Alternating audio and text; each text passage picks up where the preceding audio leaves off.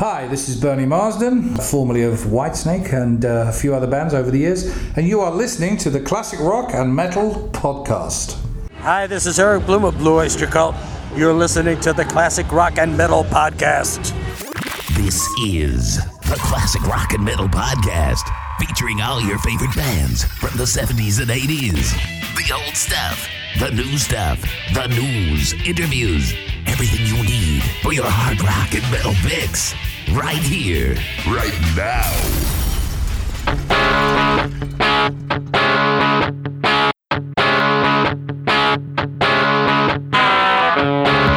Hello, former and current headbangers, and welcome to another edition of your very own Classic Rock and Metal Podcast.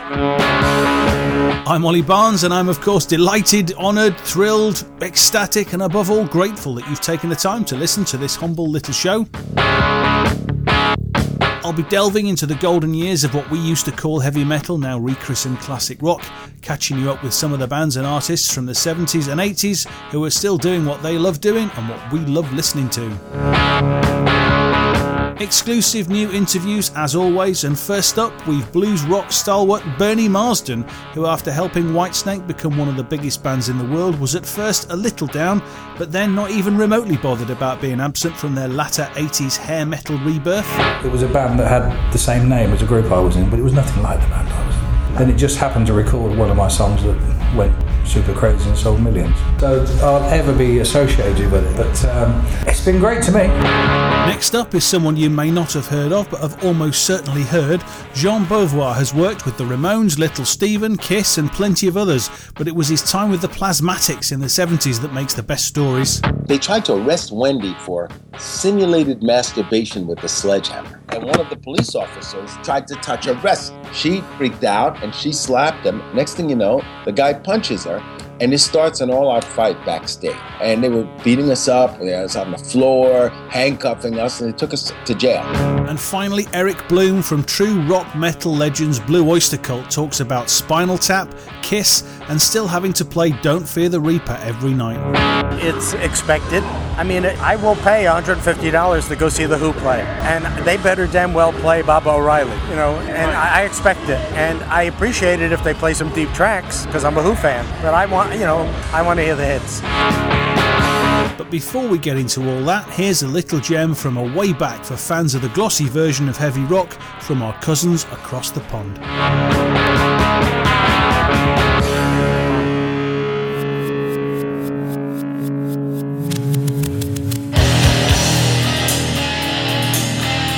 The web's favorite classic rock podcast series, giving you all your favorite bands every month. Rejoin the family with the Classic Rock and Metal Podcast at classicrockpodcast.com.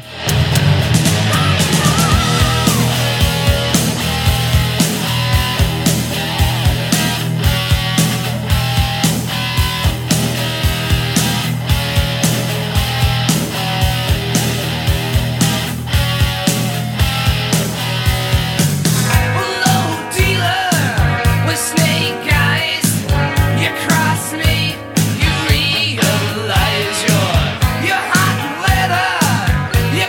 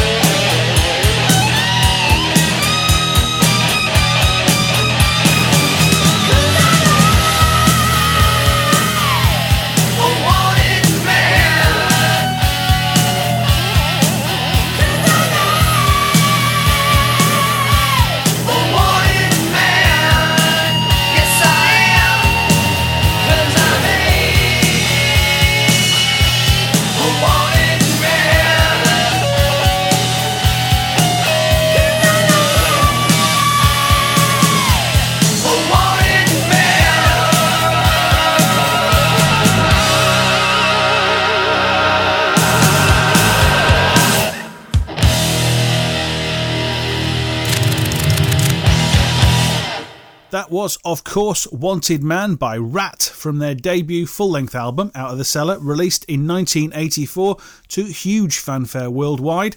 The album spawned 3 singles, of which that was the least successful, actually, being outdone by Back for More and the all-conquering Round and Round. The album ultimately went triple platinum in the US and helped Rat become one of the foremost US metal acts of the 80s. They've been a bit quiet of late, though, with the last album, Infestation, coming out in 2010, and no signs of anything happening Rat-wise in 2015. Before we get going, I just want to mention the recent relaunch of our classic rock and metal podcast, Next Generation shows, which feature newer artists following in the footsteps of the ones from back in the day. It's now a weekly show featuring 1 artist per show with an exclusive interview and a couple of tracks to give you a taste of what they're all about. They get released on the same feed as this show, so if you're a subscriber, you'll get them automatically. If not, you can always find them at classicrockpodcast.com or on iTunes, Podomatic or Spreaker.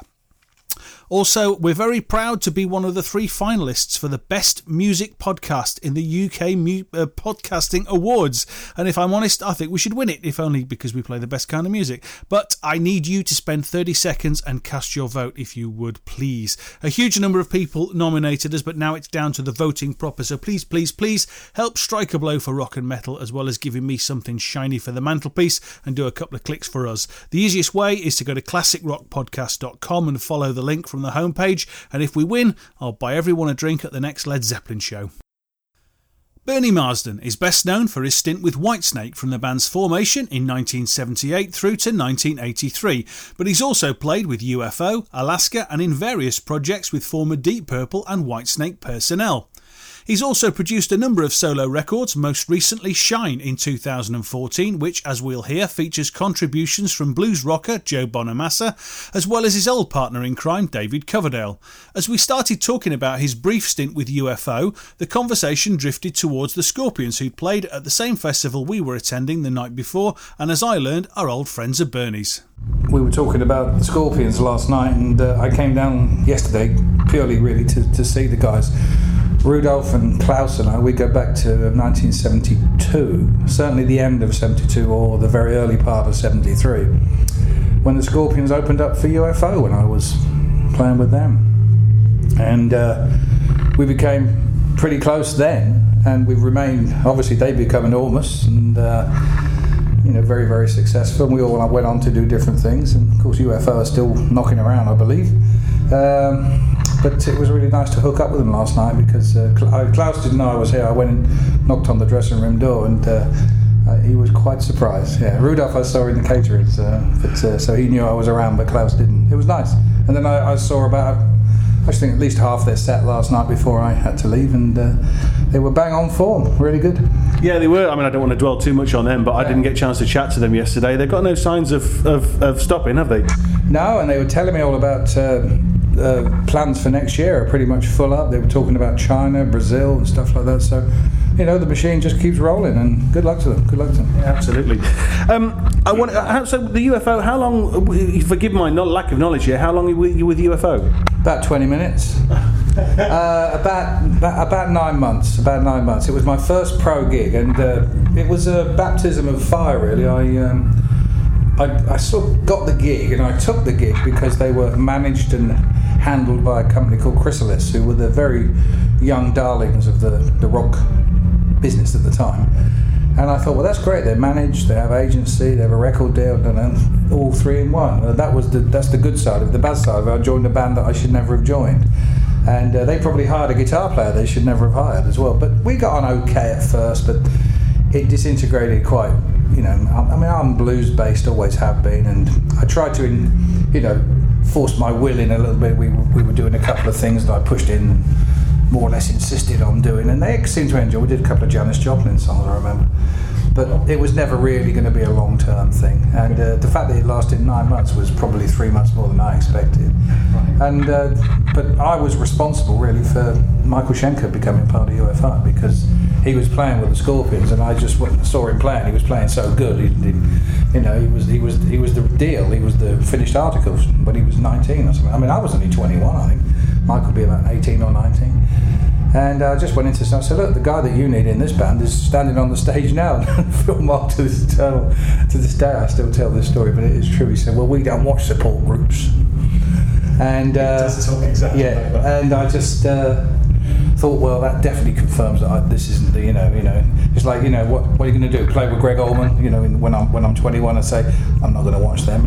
He said, we don't watch support groups, and neither should you. So I said, well, you should get this guy. Then I was really getting in a bit of a state over it, and I thought, well, I didn't turn professional to have a nervous breakdown. I thought I want to be, enjoy myself. So I did fail to show up. The only time ever, very unprofessional, but I just couldn't face going back to Germany for another 6 weeks, I think it was. And anyway, a couple of days later, they flew me out. But by that time, I knew Michael was going to be there, and I knew that he knew at least half the set. And I knew that he'd cover for me. Even though he didn't know at the time, I knew he would. So it was my fault, really. Poor old Michael got all that grief for all those years with UFO as well, so I'm responsible for that as well. Yeah. Very Machiavellian, well done. Yeah. I want to go right back to the Malice in Wonderland record, if that's okay, which I've always loved. I've still got my vinyl copy of it. Not talked about that often, and really should be. Not sold much either.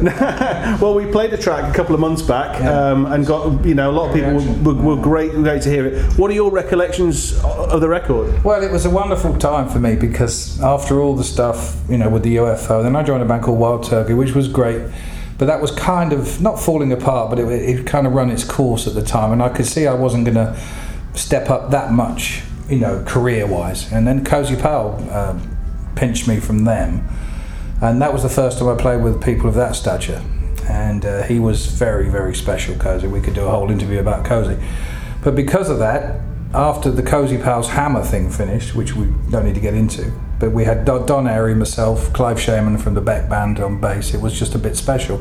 Then I went into Babe Ruth after that, which was nice guys, good players, but it wasn't the same thing. So I got a bit frustrated, and then I got a call from Cozy to say, look, John Lord's putting a band together, and I've put your name up for him. And I said, well, I don't know anything about Deep Purple. He said, no, it's not Deep Purple. Deep Purple are broken up, which I think I did know. So I went for this audition eventually, because I didn't go down as this lady phoned me and said, "Oh, you do exist then?" It was all very like, this is deep, this is the Deep Purple office. And I went, "Oh, all right." So anyway, I got the gig. And of course, then I realised, with Ian and John and Tony Ashton, bless him, this was going to be something very, very different. So we went off to Munich to Musicland, and we recorded the Malice album. And to this day, I think musically is one of the best things I've ever done. Working with John and Ian on a one-to-one basis, really set me up for the next 10 years really, and has ruined me ever since, because you say, well, Pacey would have done it like this, and the poor drummers ever since when he said, I'm not Ian Pace, I said, yeah, true, that kind of thing.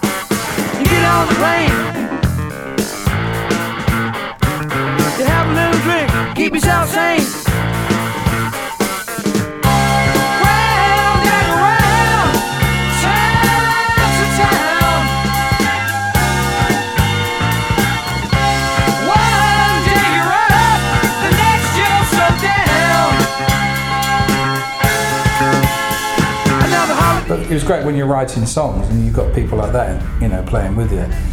You know what they can do, so you can more or less say, well, let's do this, and Pacey will lay this down, or John will be able to do this. So that was a very special record. The band did nothing career-wise. We played 5 shows, recorded a second album that very really never saw the light of day. I know that bits and pieces have come out since, but I've still got a couple of tracks that have never seen the light of day. And it was a great experience, but it all came to an end rather quickly. And I was then confronted with, what am I going to do now? And just happened that David Coverdale had come down, and he'd been down to meet John and Ian at the studio. We got to know each other, not very well, but enough to say, well, in London, look me up in London, da da da da. And next thing I saw him I saw him at the Old Rainbow, and he said, I'm putting a band together, do you fancy having some of that? He said, I hear you might be joining Wings. I said, yeah, you hear right, but I hear nothing. I said, that is a rumour. But I had a call, and it just never happened. But then I did have a bit of a dilemma, because within 2 get-togethers, rehearsals of the embryonic Whitesnake, I was 25 or whatever. What are you going to do? You want to play Mulligan Tile, or you want to play with the guy from Deep Purple? It was a no-brainer, really. Yeah, I mean, you say that. As much as I love, the Beatles, obviously the Beatles, without the Beatles I wouldn't play the guitar, but, it wasn't a dilemma as such. It was me going into a situation with guys of my own kind of ilk, really. Yeah, I mean, I think you say the Malice thing kind of ruined you musically. It didn't do too badly then, moving on to... Well, it didn't ruin me. It made me, if anything, because when you're playing with those guys, you've got to step up to the level, and they must feel that you can do it, else they wouldn't have hired you. And, so confidence-wise, it was very good. But when I say it ruined me, it's difficult. After Whitesnake, for instance, I put a band together called Alaska, and through no fault of their own, I gave some of those guys terrible earache, because I'd been used to playing with John Lord for nearly 7 or 8 years, and Ian. So, it was always going to be tough for me, and then I sort of lost interest in Alaska after about 18 months, so lost interest in quite a few things at that period.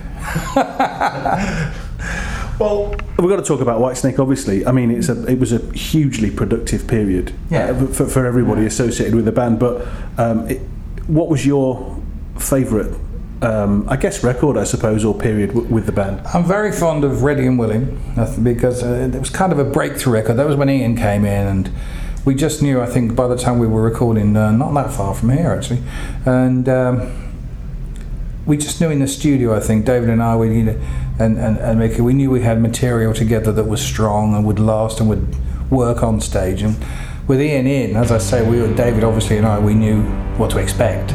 And he delivered 101%, and Fall For Your Lovin' came out of that, and that's pretty special.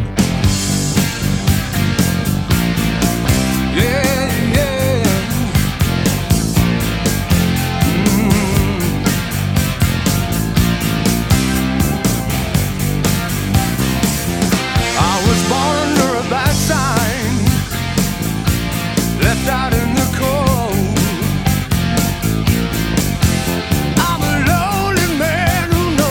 Just what it means to lose control.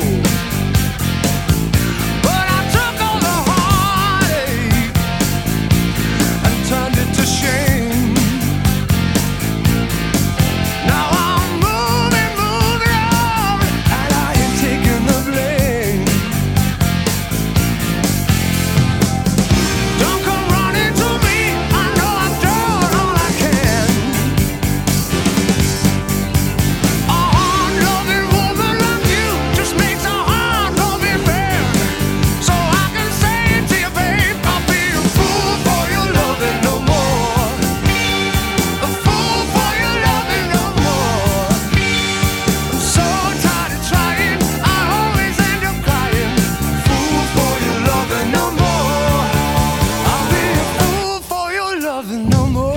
Come and Get It's a pretty good album, and all of them have something. Trouble is the energy level on it is very, so energy 100%, direction 3%, because it's like, we're up and down. We're Jeff Beck, or we're something else, and a blues band, then we're a rock, and then we're a soul band, but the energy level was fantastic. But I think by the time we got to Ready and Willing, that's probably, and that was the first one that went gold, and I suppose, psychologically you think, oh well, that's the one I run for if I was moving house, Okay. Yeah. Nicely put. After you left, I guess 1 or 2 records after, they went less bluesy and more heavy rock. Was that a conscious decision, do you think? Well, I mean, I'd gone by then. We'd sort of come to the end of after Saints and Sinners, and David, we had a pretty lousy management deal, and which is not unusual from the era that we all came from. And the only way David could really be in control of Whitesnake was to start again, really. And that's what he did. And I don't blame him. I mean, it was pretty, I thought, hang on, we're one of the biggest bands in the world. Why are we breaking it up? But we might be one of the biggest bands in the world, but we were making no formal figures. Right. So, I've written a book. Okay. It's in there. Jolly good. And so he went off to America as well. And so hence the changeover. I think it didn't bother me at all, really. It bothered me that I wasn't playing in Whitesnake anymore, but it was like watching him go on. I could say, well, and then when the new album came out, not Slide It In, that's kind of, to me, that's a crossover record. But when 87 came out, I could listen to that album like it was Foreigner or Toto or whatever, because it was a band that had the same name as a group I was in, but it was nothing like the band I was in. And it just happened to record one of my songs that went super crazy and sold millions.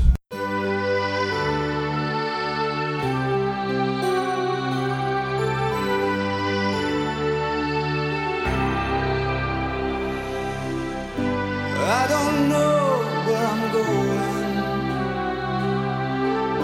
but I sure know where I've been. Hanging on the promises and songs of yesterday, and I've made up my mind. I ain't wasting no more time. Here I go again.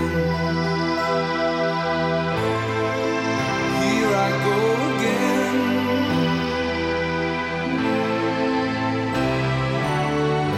Though I keep searching for an answer,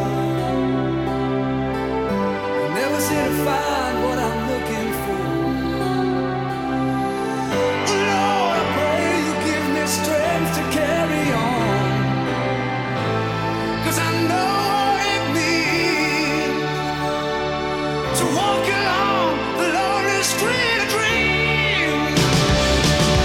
Here I go again on my own, going down the only road I've ever known. Like a drifter I was born to walk alone, and I've made up my mind. I ain't wasting no more time. So I'll ever be associated with it. So and I'll probably play it today. But it's been great to me, And David and I, we're good now. We're fine. The last 3-4 years, we've been hanging out. I've been playing with them again and doing guest appearances, which has been lovely. Yeah, we're going to talk about that on the new record. But I mean, you jumped up on stage with them 2 or 3 years ago at Sweden. What brought that on? And was it? Well, he called me. He just called me at the beginning of the year. That was 2012, was it, or 11? 11. Oh, that was in the summertime, and he called me. I think it was like January, February, and just said, "Hey, I've got an idea." He said, "How'd you fancy playing with me at Sweden Rock?" And I said, "Well, I'll think about it." I said, "Yeah," for about a second, and I just thought it was good. We had bumped into each other, and we'd kind of buried the hatchet, because there was never any hatchets out, really. That was one of the disappointments about the end of the first Whitesnake. It was, we didn't have a good row or a fight or anything. No. We just sort of went and walked away and went, "Oh, was that then? Yeah. Oh, I'll see you." I remember me and Ian Pace walking down the street saying, "See you then, mate." That was it. Why don't we just didn't kick off and say, "Well, we'll get this together now and we'll get that together." We just walked away, Pathetic, really. But, they were really good, and Doug Aldrich, I'm a big friend of Doug's, and I've become really good friends with all of them, Red Beach and everybody. I mean, and they had a great respect for me and for the Whitesnake legacy, which is nice. And Doug can kind of play both ways. He understands the bluesy side of it. Reb's he's an out-and-out thrasher. He's a good man.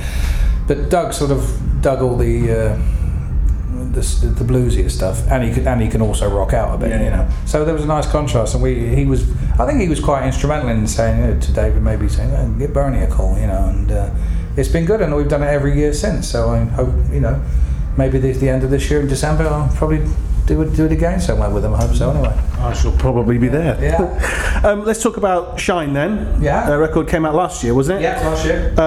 Notable for lots of reasons. It's a great record, loads of tracks on it, but David was on there with the rewrite of Trouble, and a young up-and-coming guitarist who might do quite well, Joe Bonamassa, as well. So talk a little bit about the record, about that. Dashed Americans. Joe was instrumental in me doing that record, really. People say, it's a comeback. And I said, well, if it's a comeback, you've got to be gone away somewhere. And I haven't been anywhere, really. But I wasn't going around, at my age at that time, expecting a new record deal. But I got up and played with Joe. Joe was a big fan, and we met each other about 5 years ago now, maybe a bit more. And I played with him on a regular basis. Well, what I didn't realise or think about was at those gigs there was representatives of his record company there who must have been reporting back in Holland, and then this quite old guy keeps getting up with Joe, but the people seem to love him, and all that. Luckily for me, one of the guys the guy that runs the company, he said, well, what's his name? I said, it's Bernie, somebody. And the guy said, I think I know who this is. So he contacted me and said, we'd like you to join the label. So because of that, I said to Joe, he won't take any credit for it. He said, it's all down to me and all that, because he's that kind of guy. But I said, well, I want you to play on it. And he said, just let me know when. And he came to Abbey Road on a day off. That's the kind of guy he is. And I thought, well, at this stage, with my relationship with David, if I'm going to record something, let's go back into the well and find out something we wrote together very early. And I said, would you sing it? It wasn't any call my lawyers or call my manager. He just said, well, of course. That was how easy it was. And he sings fantastic on it. Yeah, absolutely amazing. Yeah. We always, in the old days, I wanted to say, do Trouble a bit tougher, And we did, but it took us 30 years to do. And here is that 2014 reworking of Whitesnake's Trouble from Bernie Marsden's newish album Shine, featuring David Coverdale.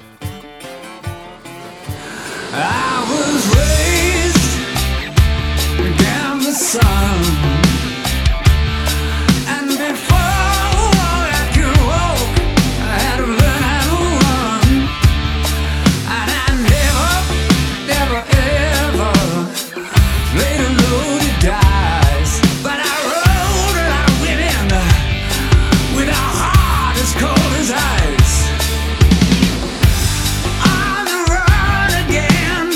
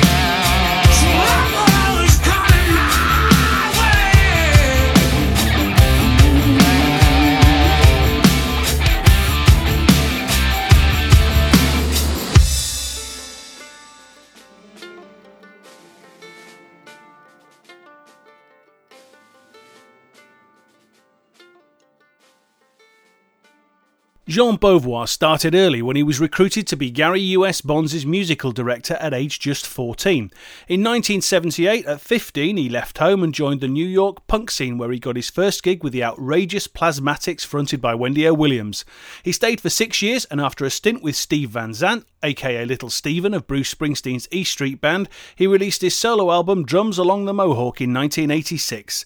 This spawned the hit Feel the Heat when it was included on the soundtrack to Sylvester Stallone's movie Cobra, and it was this exposure that shot him onto the music A-list.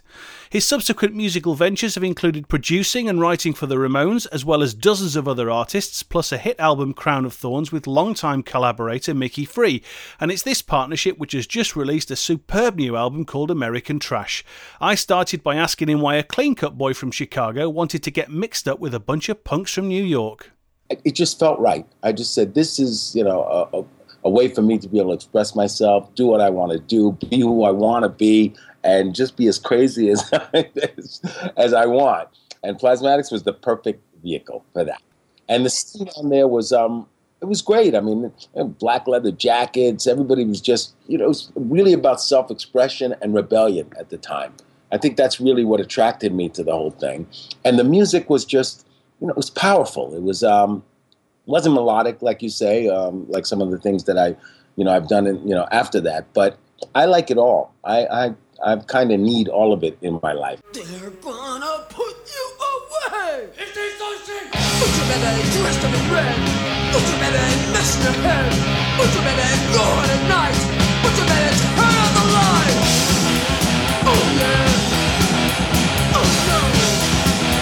Oh yeah. Oh no. Oh yeah now. Oh no. Oh yeah. Put your baby used to kill. I love power. I love, that. I like loud, and at the same time I like melodic. So it was a great scene. It was a great time, and I think it was a great way to be introduced into the professional world of music, and gave me a certain bass. And the bass parts were pretty hard, as well, believe it or not. Right, and obviously, I mean, it's the stage antics which people remember a lot of, and I mean, were they really that over the top? I mean, I guess was she really that bad? I mean, even if it was the bad press must have helped, I guess. Yeah, well, it was over the top.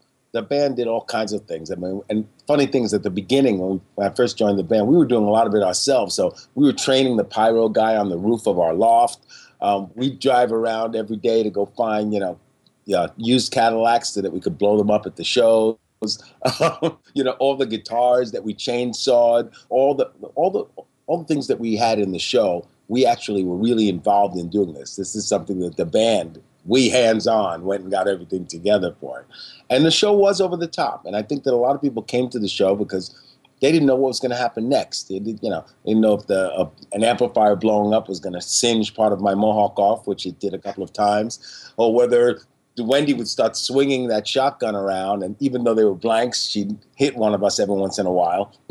We'd end up with rashes all over our bodies, or the light thrust falling down from the ceiling, or the car blowing up with no real regulation. So we used to have fire departments come to the shows, every show, so that they can try to see, well, what logic do you guys have for blowing up this car? Do you know how far that hood is going to go? And we actually didn't. So things would just happen. Curtains would go on fire. It was a dangerous show, to be honest with you. And but at the same time, it was thrilling. It was really thrilling to be a part of that. It was like being in a movie. It's like it's like Fast and Furious or something on stage. Absolutely. So, what's your best Plasmatic story from back in the day then? Well, I guess I don't know if it's the best story, but probably one of the most intense stories was when we all got arrested in Milwaukee. Right. Yeah. Pretty much just one day. As I had mentioned, a lot of the fire departments would always come just to come check everything out. And they were, and so every show was lined up with police cars and fire department. And one day, actually Wendy, they tried to arrest Wendy for simulated masturbation with a sledgehammer. And our manager is like, I've never heard of such a charge. What is that exactly? Is that something that's actually legal? You know what I mean?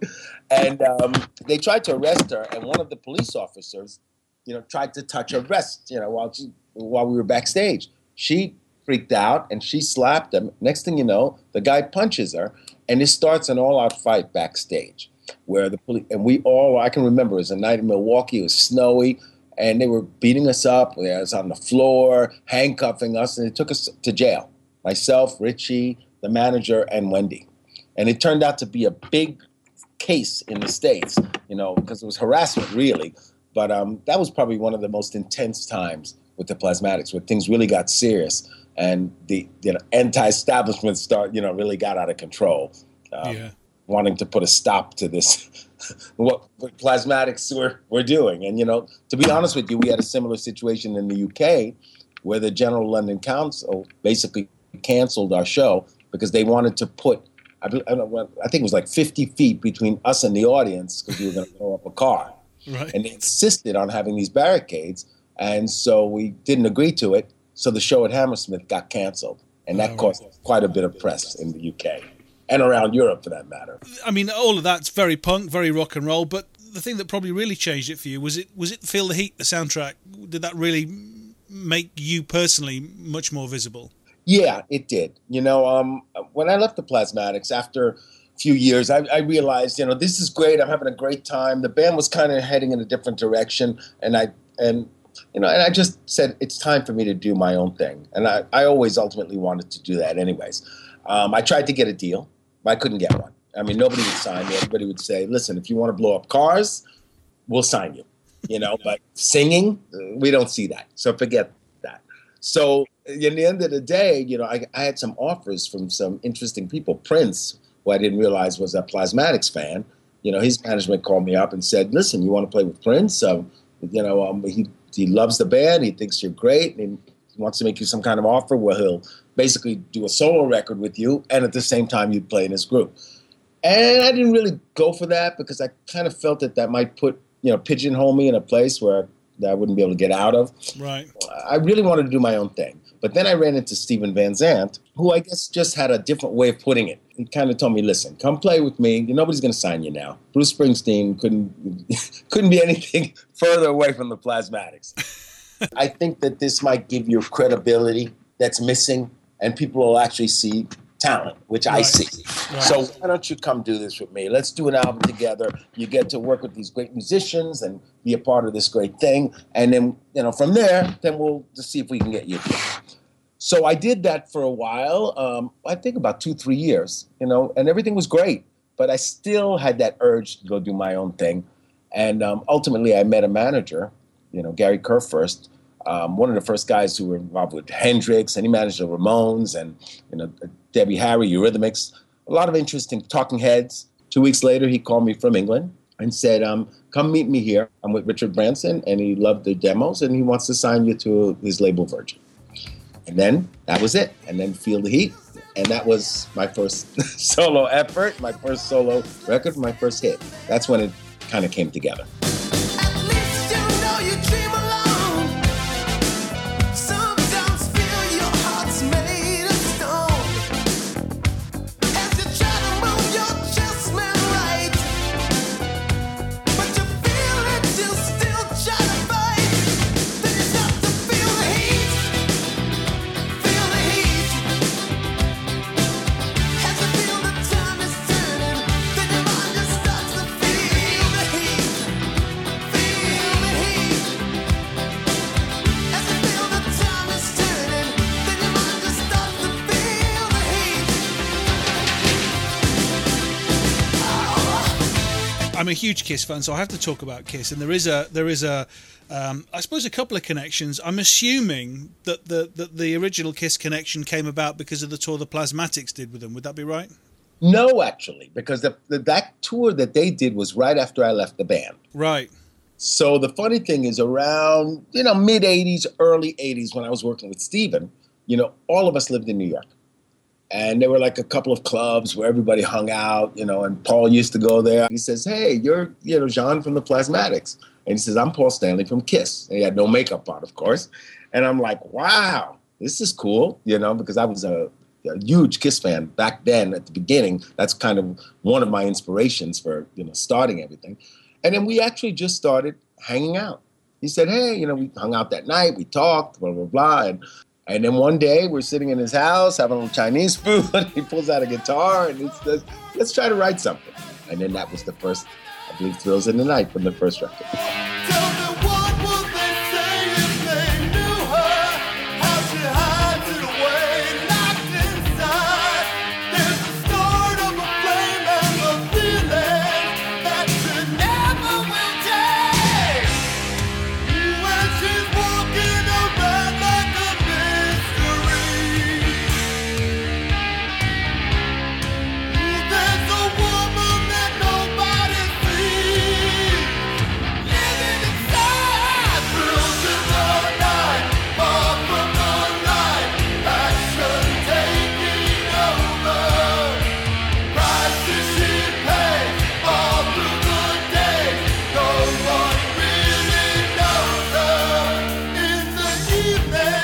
Because Kiss at the time, I don't want to talk too much about Kiss because this is about you, but Kiss at the time was in a real flux situation. Did you, as a Kiss fan, did you kind of think, I can really help here, I can really contribute something? Because this band, I think at the time, they were kind of meandering a bit, weren't they? Well, a lot of people say that. I mean, I never felt from Paul, to be honest with you, that there was that much meandering. And, Paul's not the type of guy that's going to tell you, oh, John, I'm meandering. You know what I mean? So Paul was always a very positive guy and a really hardworking rock and roll guy. So, I mean, he just basically would just tell me what he's doing. He's saying, we're making a new record and I'm concentrated. I'm going to be doing a lot of the production. Gene's a little busy doing some other things. But he always just kept going.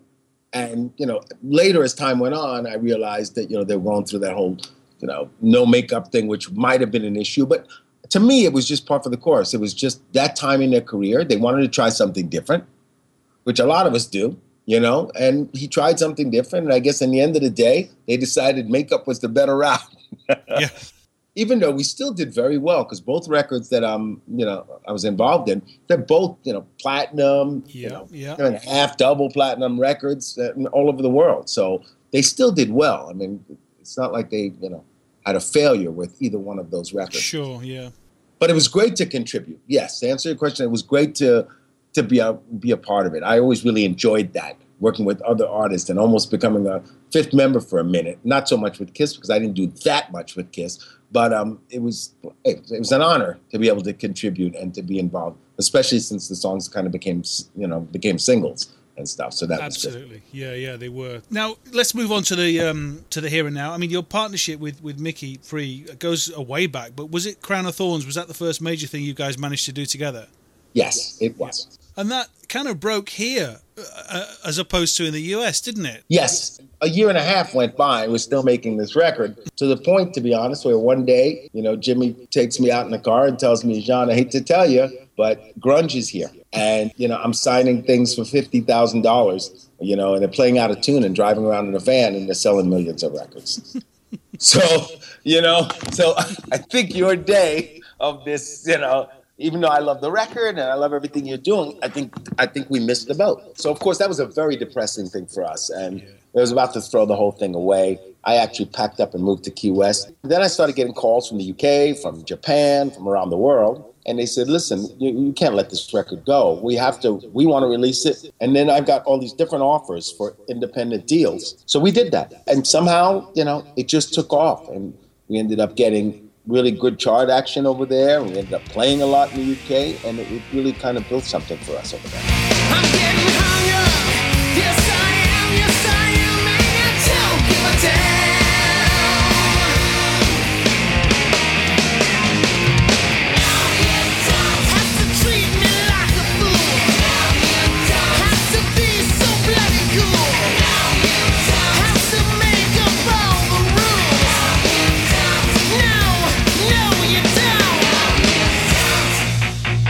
Fast forward then, same partnership in a way, but we've got American Trash, which is Beauvoir Free, which is the new, I guess, band name, whatever you want to call it. I mean, it's a brilliant record. Were you trying to be different from what had come before, or did you just go with the flow? Or how did it, any preconceived ideas of what you wanted to do with it? Well, for one thing, thank you really very much for this. I'm like almost, I'm not gonna say I'm shocked, but I'm pleasantly surprised. Because we never know when we make these records, or if I make a record, what the reaction is going to be. You just never know. So it's really like, a lottery. But I'm really happy that I'm getting this kind of reaction. But we took the same approach here. We said, let's just go back and let's just be us. And let's just do exactly what we did back then and just see what happens. He came to Florida. We'd sit in a room. We'd play, he'd play a riff or something. I'd hear it. Boom. It was a song. And we did that, 2 weeks at a time. Then he'd leave. He'd go back to Arizona or LA. And then we'd come back again. We'd do it. We probably did 4 or 5 times. And I worked in between, with the production, all that stuff. We wanted it to have a good rock and roll feel. We knew we love riffs. We have certain rules that we just want to make sure that the melodies are as good as they can be. So we try our best to make that happen. You know what I mean? It sounds on that basis like it was a lot of fun to make, and the result of those records tends to be that they're an awful lot of fun to listen to, which is very much like a lot of the stuff from the 80s, and not that it's trapped in that. I mean, the whole feeling, which is fine by me. I think I'm all for some serious music, but when I put this on, it was just a fun record to listen to. Oh, I'm glad. That was the whole idea, and I think you're right about the 80s. The records back then, they were fun. They were just... They gave a feeling, and the fans kind of felt like they really could relate to what the bands or artists were saying, and they felt like they were part of it. And I think that's why now you see everybody wanting to go on these 80s cruises or because they miss being a part of something. I mean, you've worked with so many people over the years. Are there any people or projects where you wished you'd done more, where it stopped too soon, or that you'd like to revisit, or even maybe ones or two that you've regretted? I wouldn't say I've regretted any, but I'm not being diplomatic. That's honestly, some were difficult. There's no doubt about it. Producing or writing with the Ramones is not an easy task, right. It was like, you got Joey over here that loves melodies and loves that. Johnny doesn't want to hear a piano or a string or play a minor chord. And then you've got, Dee Dee who's got another thing, so it was very difficult at times to try to. There was a psychological aspect of producing those records or working with those guys. But that was kind of the fun of it, because it's almost like you joined the family. Because when you're producing that record, you have to deal with the wives, the girlfriends, the guys' problems, what's happening with them today. Anything that's related to them becomes a part of your job. Right. Kiss, I would love to, it would be fun to do more things with them, and you never know. I might, Yeah. I asked this question to a chap called Russ Ballard, who I'm sure you know, because he's done similar in terms of working with people, working for himself, being part of a band. What's been the highlight, the pinnacle moment? Was it something for somebody else, something that you've done on your own, or does it not really matter? To be perfectly honest, I'd probably say the pinnacle for me was my solo career. I think Feel the Heat probably was, just because it was the most extreme for me. Because it was, in the end of the day, everything that else you did was leading up to that moment where you could stand on your own and do your own thing. And that was a record that I produced. I wrote it by myself. I played all the instruments on it. It was everything. And it was coupled to Stallone's thing, which at that time was such a, I was a fan of Stallone. So it was such a place where you didn't believe you'd ever get to. A thoroughly nice guy and very talented too. Beauvoir Free is playing in the UK in early September. Birmingham definitely, London I think. So I'll see you there if you're going. Here's my pick from the new album American Trash in the meantime, but it could have been any one from about 6 on the record, to be honest. It's so strong. This is Angels Cry.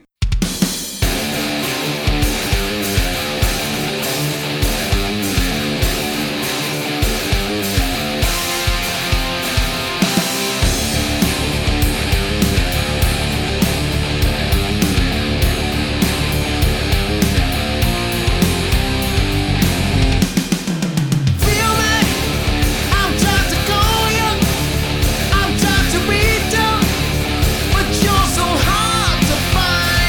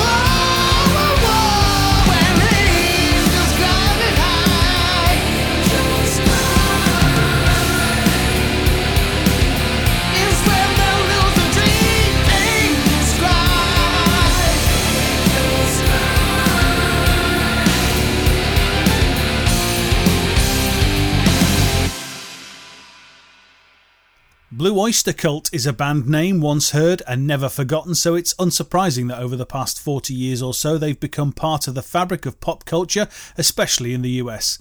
Helped by classic anthems such as Godzilla, Burning for You and the unforgettable Don't Fear the Reaper, their songs have permeated all of our lives at some point or other.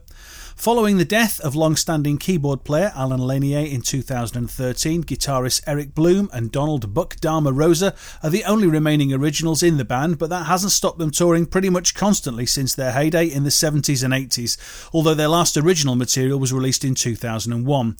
It was touch and go for a while, but I was finally graced with a sit-down alongside Eric Bloom recently at the Ramblin' Man Festival in the UK. I warn you in advance, as we started talking, the mighty Saxon took to the stage, so trying to take my mind off Motorcycle Man blasting away in the background, I started by asking him what, after all these years, was his favourite kind of gig to play. I don't know if I have a favourite. It really has nothing to do with the shows themselves. It has to do with the travel. And I talk to a lot of bands, all my mates in other bands. And it has to do with, we would play for free, but just pay me for the travel. Because some of the travel is crazy. Yeah, right. Fly from New York to LA, then get in a van and go for 3.5 hours, play a show, then drive 3.5 hours back, and then fly back to New York. Crazy shit like that. Well, the other main question that everybody would love to know is there any chance of a new record from Blue Oyster Cult? There's always a chance. Okay. And I can't give a definitive answer, but I can say that our manager is talking to a label. Wow, fantastic. That's good news. That's great news. I'll go back to some of the crusty old questions then. As far as I'm aware, I think Blue Oyster Cult, you were the first guys to use the umlaut on the name, and now everybody, lots of other people have used it. Were you the first guys to use that, do you know? As far as I know. Although there must be a Swedish band that has used it before us. Probably. But I mean the legend, you've got Motorhead, you've got Motley Crue, Spinal Tap. Yes. Of course, Spinal Tap did not use it on a vowel. No, that's true, but then they got most things wrong. On purpose. Yeah. But that's a good legacy, though. I agree. I think we were first. Blue Oyster Cult in the 70s and 80s was kind of part of the fabric of what people knew. You were so huge, and there must have been so many high points. But is there anything for you that stands out as a moment where you thought, "Holy shit, this is really amazing"? Well, we didn't make it overnight, so there was never any one moment that hits you over the head and said, "Holy shit, we're here," But you got to remember, Don and myself, Buck, we played all through college and fraternity parties and bars and roadside bars and clubs, and we didn't just fall off a truck and wind up in a stadium. So it was a long time coming, and when we first started, quote unquote being professional. We were living in a band house, and we didn't have money to pay for the heat, and it wasn't an easy start. I'm not saying singing the blues, but we had a gradual start. Our first record sold 300,000, which is nice, but there was no gravy. We had to go out and work and be an opening act, and it was I think the way most bands make it. Very few bands make it on their first record. Maybe the exception would be Boston, but even I'm sure that they didn't hit bang, big, because they opened for us, and it wasn't probably till the next year where they could gather the fruit from that first record. We were in a lot of rent-a-cars, and we drove our own truck, and many years we didn't fly for probably the first 3 years. We drove rent-a-cars and trucks, and we had one crew guy. Who was just a friend of ours who helped us out. It was a while before we really, got to the point where we didn't have to share rooms. So I'd say, when Reaper hit, that was the big step.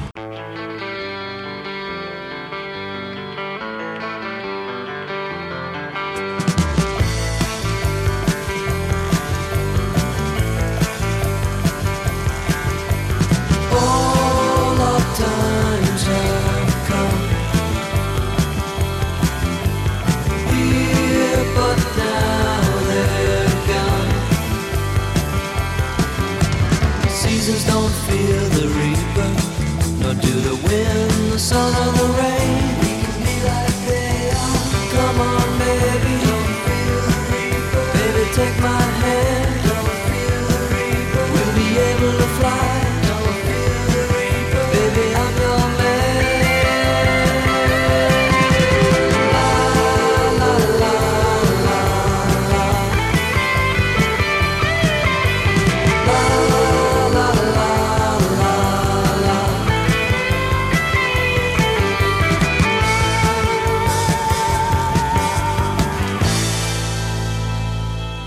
and that was obviously now it's everywhere. Everybody knows that song. So it's probably. But however, there was a gradual steps before that. It wasn't like that was a lightning bolt that took us to the top. Right. There was the first record sold 300,000. The next record sold 380,000. The next record sold over 400,000. It wasn't like it was all of a sudden we're in stadiums, but that did take us to that step. So it may be a tired question, it probably is, but when you were recording Reaper and when you heard it back, did you think this is something very different? Well, we all thought it was different. Because, Buck wrote that song himself, and he brought it in finished. So it wasn't a band project. He brought that song in as you hear it is basically the way it is, the way he brought it in. And of course, it's very different from the rest of our material. So when people think of BOC as a metal band, that's the antithesis of a metal song. Sort of like when Kiss, when Peter Criss brought in Beth. It's very different than the rest of Kiss's material. So, yet it was a hit for them. So, it all worked. And I think, now obviously it's part of who you are. When that song is coming up in the set list, does it ever get to the point where you think, oh, it's this one again, or do you think, great, it's this one again? No, we play it every night. It's expected. I will pay $150 to go see the Who play, and they better damn well play Bob O'Reilly, and I expect it, and I appreciate it if they play some deep tracks because I'm a Who fan, but I want to hear the hits. You mentioned Kiss, and Kiss and Blue Oyster Cult. I'm a huge Kiss fan, and Kiss and Blue Oyster Cult. I'm sorry for you. Well, it kind of answered the question because I don't know a huge amount. You played with them, you played before them, you played after them. Is there any history there with the band? Do you have any appreciation with them? Tons of history. Kiss's first show was opening for us. Right. Yeah, 1973. Overall, has it been a good experience or not so much? Well, I'm not going to air dirty laundry on a radio show. Okay. Ask Gene those questions. Oh, I'll try, okay. Yeah. Fair enough. If you can get through his bodyguards. Yeah, it's not so easy now. And whatever's being sold that particular week, yeah. When I was a kid, I saved up a huge amount of money at the time to buy a video cassette called Black and Blue, which was the Black Sabbath Blue Oyster Cult, which I played to death. The thing wore out in the end. And I only later found out that tour was perhaps had one or two problems. What are your memories of it? Plenty. Any good ones? Well, there was some difficulty.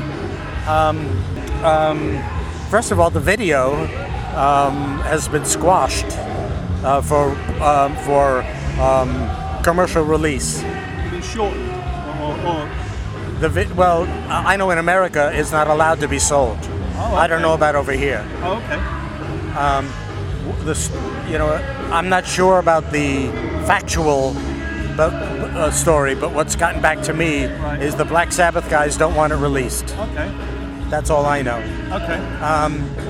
I don't know about Ronnie Dio. May he rest in peace. He's a wonderful guy. But the British side of the Black and Blue band was not happy with us, and we did not socialize. Okay. I think it had to do with the management at the time. Oh, okay. But that was a 1981 story. Okay. Maybe things are better now. Yeah, maybe. Okay. A lot of people asked, obviously there was the reunion in 2012 when the box set came out. Has anybody had any thoughts about doing something maybe with regards to Alan's passing and a tribute to that? Well, we have plans to do a tribute to Alan in a club in New York, but we had that hurricane, and then, Alan was doing the reunion with us, and we did do it a week later with him. Then he passed away 6-7 months later, and then we're trying to organize something, just for all you listeners out there. He had health trouble, that's why he could not tour with us. Basically, he had COPD, which is from smoking. and please don't smoke. He had lung trouble, Right. and